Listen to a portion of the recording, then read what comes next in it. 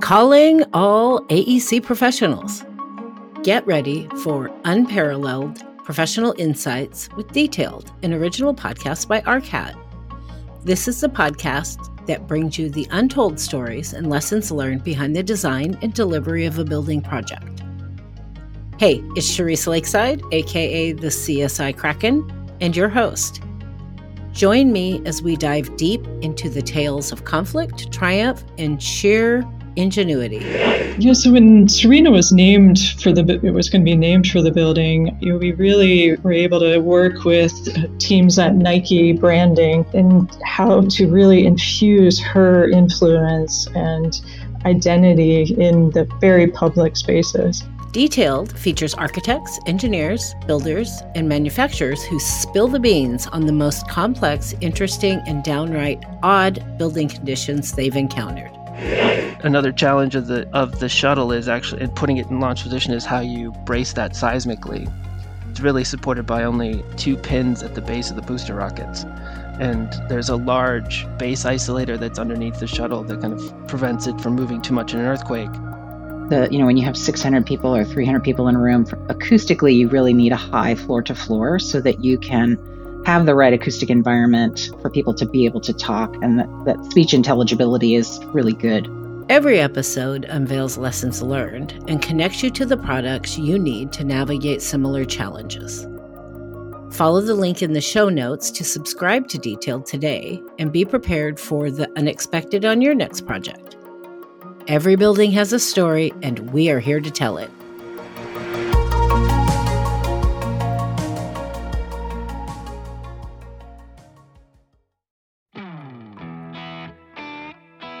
My name is Mark R. LePage, and I'm joined by Patrick McLamey, FAIA, and former CEO of the international architecture firm HOK. This is Build Smart. After his time at HOK, Patrick, as he puts it, has been repurposed. Now, as the chairman of Building Smart International, Patrick will outline a new strategy for the building industry and so much more. You'll find that there's a lesson in every episode. So Patrick, this episode is titled Our Shared BIM Future. What do you mean by that? Well, what I mean by that is what you and I and everyone else was taught usually by our mothers from the time we were little kids, which is sharing is a good thing. We were taught to share our toys with each other and so on, basically to help each other. And somehow, Mark, we got off track in the architecture profession and in the building industry generally, in that architects were trained not to share too much information with those contractors, because those contractors were not quite trustworthy and they might come back and use the information to hurt the architect. If you think about what BIM is doing, especially Open BIM that Building Smart is now supporting, Open BIM is basically giving the designer and the builder better information to allow their computer programs to more effectively and efficiently use that information to design and build better buildings and more efficiently build. I think of it like teamwork, like a sports team. If you ask me my ideal sports team, it would be a team where maybe nobody's the star, but everybody really, really practices teamwork. So they pass the ball together, they block and tackle together, whatever it is. I would take that kind of team over a team with individual standout stars that all want to do their thing and to heck with everybody else. I think the teamwork approach wins more ball games, and I think teamwork will help the building industry as well. That's what this is about. It's about sharing of information in this case. It requires some real adjustment, but we're up for it. I know we can do it. And so that's what this session is about today. Let's start with BIM, Building Information Modeling, and Open BIM. Today, it's a funny thing, Mark. Advanced practices like my former firm, HOK, we use BIM every day. And we model our buildings in BIM, and we're getting very adept at working with engineers to more completely describe the building So instead of drawings and specs, the old way, we build elaborate models of the buildings, not just in geometry, but with the properties and the relationships of objects, so that we really are describing, it's a combination of drawings and specs on steroids. So we develop these very elaborate BIM models. And then, because we're in an environment where the law is mostly design, bid, build, when we have a design, bid, build project, we do a really bad thing, Mark. We actually take the BIM model and cut sections through it, basically print out 2D drawings and specs from the BIM model. We don't give the model to our contractors. We print out drawings and specs so that the contractor gets old-fashioned drawings and specs to bid the job. That seems insane. I mean, if you think about, if you listen to the rest of the episodes that we've done earlier, and we've talked about the history of how buildings were built and the guilds and all of that, and how the process of communicating documents to contractors along the way, we've been doing it for hundreds of years on paper and cutting sections. Now we have this technology to create this model, this three-dimensional model that you can open up and look at and have information and has all the different pieces to it. But we don't share that model. We just take that and we convert it back into the paper that we've been using for all these years. Why do we not just transfer the architect's BIM model to the contractor instead and catch up to this technology that we have? Mark, that's an excellent question. And the answer is because the law, especially regarding professional liability for the architect and the engineer, the design team, hasn't caught up with this evolving world of BIM. And so architects still go into the protect ourselves mode. We build a BIM model, then we dumb it down into drawings and specs and give it to the contractor for bidding. And then the contractor, as soon as they bid the job and there's a successful bidder, or even during bidding, guess what they do? They create their own BIM model using the drawings and specs as a basis. Now, the drawings and specs are really superficial. They don't contain all that rich information that was painstakingly assembled by the design team. So the contractor will assemble their model. It won't be as thorough as the architect's model in the design sense, but it'll be quite thorough in the sense of what a contractor has to do. Where can I order this piece of equipment? How long is it going to take to get it delivered? How heavy is it? So I have to have a crane to lift it into place. But we've got two different BIM models used to build one building. And that's because the law hasn't yet caught up to allow us to share the risk of designing and building a building together. So instead, we're still in our separate camps. This is changing. Certainly, it's changed dramatically in a lot of the Western European countries, where there is full sharing of BIM models between the design team and the build team. So they're more advanced than we are. I think we have let's just say we have a stronger force of law, gets written into the law, and there are good attorneys that make a good living practicing construction law on both sides, on the construction and on the design side. So we've got a little industry built up that exploits this difficulty. And so in order for us to reform ourselves, we need to eventually get the laws changed. And that means a longer process in getting building owners to insist on it. Once they insist on it, it will change, but it will take some time. A lot of building owners have taken a short circuit. Instead of changing the law, they simply call in their preferred architect and contractor and say, look, I want to do this project with you two, but I want you to work together from the get-go. So let's develop a design build contract where we share the risk in some appropriate way. And let's also share the reward. But I don't want the architect and the contractor to be cut off from each other. I want them to be fully engaged with each other, because exchanging good information all the way during design and throughout construction is part of what results in a good building. So it is changing. It will take some time. And contractors, especially enlightened contractors, think about what they do, Mark. They take our BIM model. If they could get our BIM model, then things like shop drawings. I want to explain what a shop drawing is. When a building is designed by an architect. We designed, I'm going to say, a schematic, a simplified diagram of maybe the ductwork or perhaps the steel skeleton. When the contractor gets to the point where they want to build that skeleton of that building, that steel skeleton, they will prepare or have a subcontractor prepare more detailed drawings called shop drawings. They're built for a shop where the steel is fabricated, which means it's cut to length. The holes are punched in it for the where the bolts go, and fittings are welded to it to make the connections and so on. So all those need to be drawn.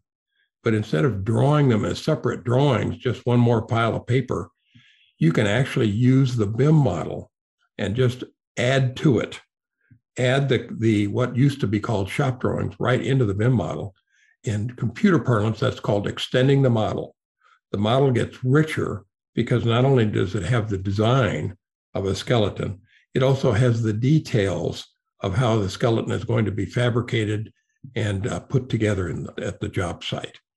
So it's a much richer, much more logical way where the information is all kept in one place and it simply flows from design and through construction. And then finally, wouldn't it be great, Mark, if at the end of construction, many architects make some money by preparing what are known as as-built drawings for owners at the conclusion of construction. And again, for those who don't know, as-built drawings are drawings that reflect the actual end of construction. Maybe something got changed as the building was being built. Maybe we couldn't get a certain part, so we substituted another one. In the old way, they're reflected in a set of drawings, as-built drawings. Now we simply modify the model.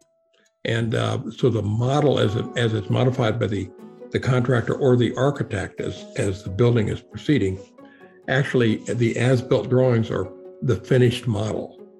So it's a rich, full model that shows every detail of the building from the inception of design all the way through to the last nut and bolt. That's the beauty of it. Computers are really good at juggling and keeping all this information, and with IFCs enabling different software to read the same model, everybody can be a participant. There's no reason that we need to stop and build a new model when we go from design to construction. And if the model is turned over to the owner at the conclusion of construction, Mark, good things can happen.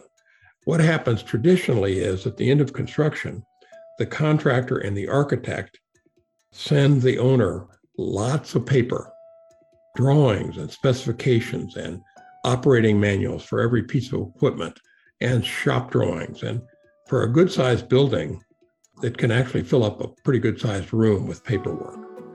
And the owner is supposed to use that pile of paper to operate the building. Well, you can imagine what happens. I can't find something. I think that file for that operating manual of the piece of equipment, we took it out to that piece of equipment. We lost it. So now what am I going to do? Well, now I have to go back and recreate information that was on a piece of paper that I've lost, or maybe maybe my dog ate my homework. So it's better if we keep it intact and keep it continuous from design through to construction and then through to the operation of the building all the way through its life cycle.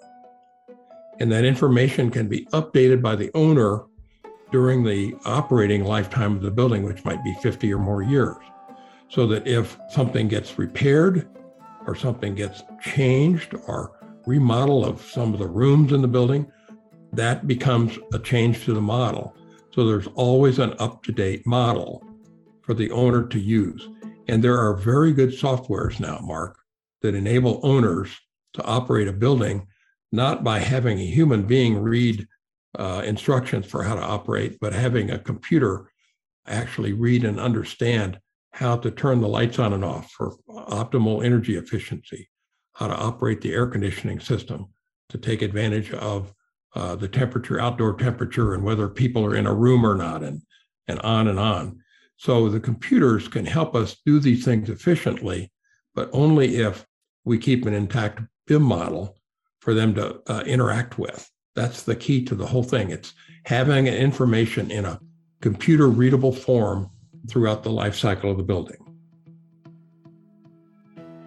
In order to build smart, you need to operate intelligently. If you feel frustrated wrangling all your spreadsheets to get a clear view of where your projects stand today, or you're tired of staring at poorly designed software that's just slowing you down, Monograph is here to help. Designed by architects for architects, the Monograph platform allows you to track your firm's time, projects, budgets, invoices, and payments all in real time. With their innovative visualization tool, MoneyGant, you can immediately see whether you're under or over budget. Need to easily adjust your team's time week to week? Their tool Resource allows you to reallocate your team's time and track its impact on your remaining budget. Visit monograph.com today to see why hundreds of architecture firms call Monograph a game changer.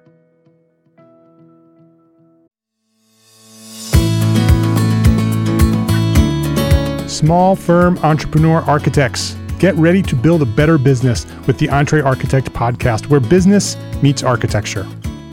Hey, it's Mark R. LePage, the host of EntreArchitect podcast. Join me every week for inspiring interviews with passionate people that share proven strategies to help you build a better business. If you think there is a problem, one, you can't make a move until you have a plan in place.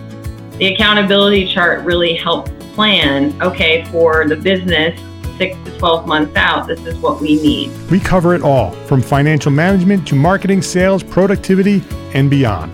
There's two sides of it, right? So there's the one when you don't have any work. So you're like, well, I'm either going to charge enough to be profitable or I'm going to go out of business. Or you have so much work and you have backlog and you don't need any more work.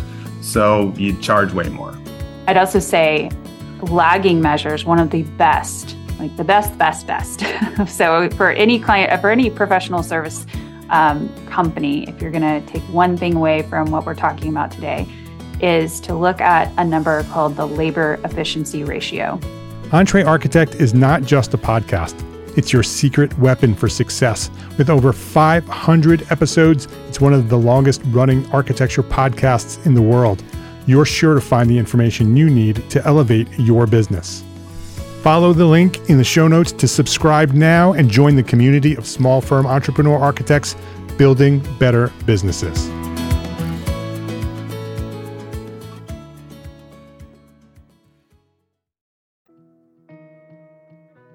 It's fascinating to me, Patrick, that with the technology that we have today, that we spend, as architects, we spend months and months and months designing buildings and putting them together in a model and creating this model that has all the information you need to build this building. And then we take it and we blow it up and we tear it up and we put it into paper and we send it off to a contractor, and then the contractor takes it and reassembles it back into the technology that we have available. They go off and build it, and then at the end of that, we tear it all down again. We put it back into paper, and we send that paper off to the owners. It's insane that that's how we're putting buildings together today. It is insane. It's a classic definition of insanity. Why are we doing this, Mark? Well, we're doing it because there's a conflict with having to do with liability, and it was baked into the laws. And we have inertia. We've always done it this way. It's good enough. Let's continue to do it this way until something makes us change. I've been an advocate for this changing how we share information, but changing how we work together, with information at the centerpiece of this, and getting the computer into the proper position to help us do our jobs, to design and build and operate better buildings in a more efficient way. There's huge benefits if we just take these next steps. It's not all gloom and doom. There are changes afoot all over the world. Governments are waking up to this and endorsing open BIM standards, endorsing the IFC standard. In this country, it's happening with enlightened owners that are insisting on design build and insisting that they take possession of a BIM model that is readable at the end of construction so they can use it to operate the building. And as I pointed out in the previous session about IFCs, IFC files can be read years or even decades later, so that a building owner that operates a building for 50 or more years can still get back and get to that data and have it readable and useful It doesn't go away, Mark. That's the beauty of it. In the world of infrastructure in the United States, there's an association of all the state highway departments. It's a funny name, AASHTO, American Association of State Highway and Transportation Officials. Basically, it represents the highway departments of every one of the 50 states in the United States. They have now adopted Open BIM. They've adopted the IFC standard, and they have mandated that each highway department is now going to mandate that the engineers, the designers of their highways, turn over BIM models to the contractors who are going to build their highways, and that they receive at the end of construction an enhanced BIM model that contains all of the design and construction information to allow that highway department to maintain that road or that bridge or that tunnel or that overpass, whatever it is. And if they have to modify it or change it later, they have all the information. So AASHTO is a new breakthrough for the United States construction market in infrastructure. And that same thing is happening in Europe and in Asia. The infrastructure world is waking up faster, I think, than maybe the building world, perhaps because the owners are bigger owners. Infrastructure spending dwarfs building construction spending in this country and around the world, actually, about 2 to 1. And infrastructure owners tend to be big. A lot of them tend to be government owned or government chartered in some way. So perhaps they're better positioned to mandate this. So we still have some work to do to overcome it, but Mark, it's a no-brainer. Yeah, we're making progress. It sounds like we have all the pieces in place, right? The technology is there. The organizations are in alignment on a conceptual level. We just need to get some laws changed, and that's just going to require us to put a little pressure on the lawmakers in order for those changes to be made. You know, that shared BIM future can become a reality. So I'm really excited about that. Just like our mothers taught us. That's just right. Just like Mark. our mothers taught us. Before we wrap up today's episode, maybe you can share your lessons from this episode. Yeah, absolutely. Well, first one is don't throw away the rich information in the architect's BIM model. It's actually criminal to do so. We put a lot of work into it. Save it, keep it, share it, allow it to be used later on down the road.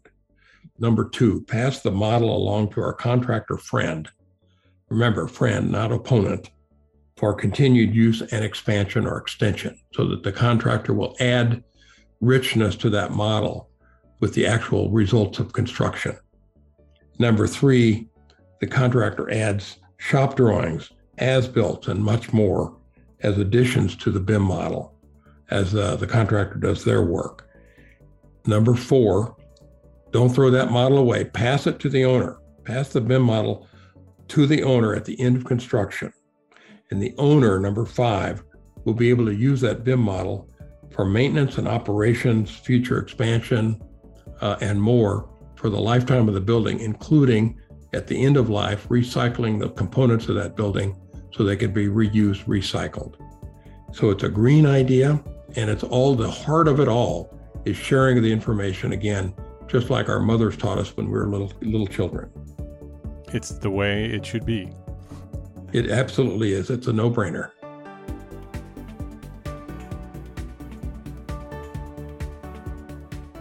To continue the story, come back next week for the next episode of Build Smart. So we're going to talk about the true value of design, BIM, BAM, boom. Come back next week for that. We normally think about the cost of building as what's it cost to construct it. Design and construct is a capital cost. And then what's it cost to operate it is an operating cost. And they're usually, by accountants, they're kept in 2 buckets, capital budget and an operating budget. So if you look at the total cost of a building, and let's say assign that a value of 100%, maybe that building will last 50 years. Whatever that number is, it's in the millions for larger buildings. It could be in the hundreds of millions. Let's say it's 100%. Well, how much is the value of design if you measured all that out? And I will tell you that design is 1% if it's that. It's probably a fraction. Thank you for listening.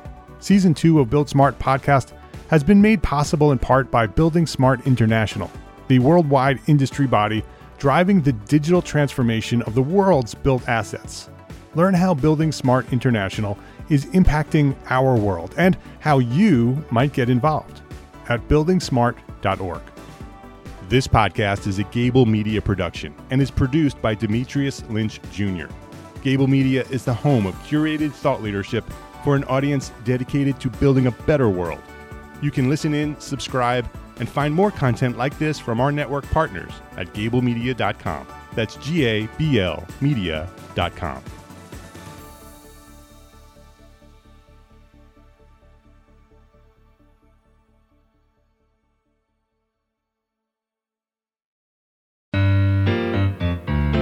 How familiar are you with the hidden forces shaping our world?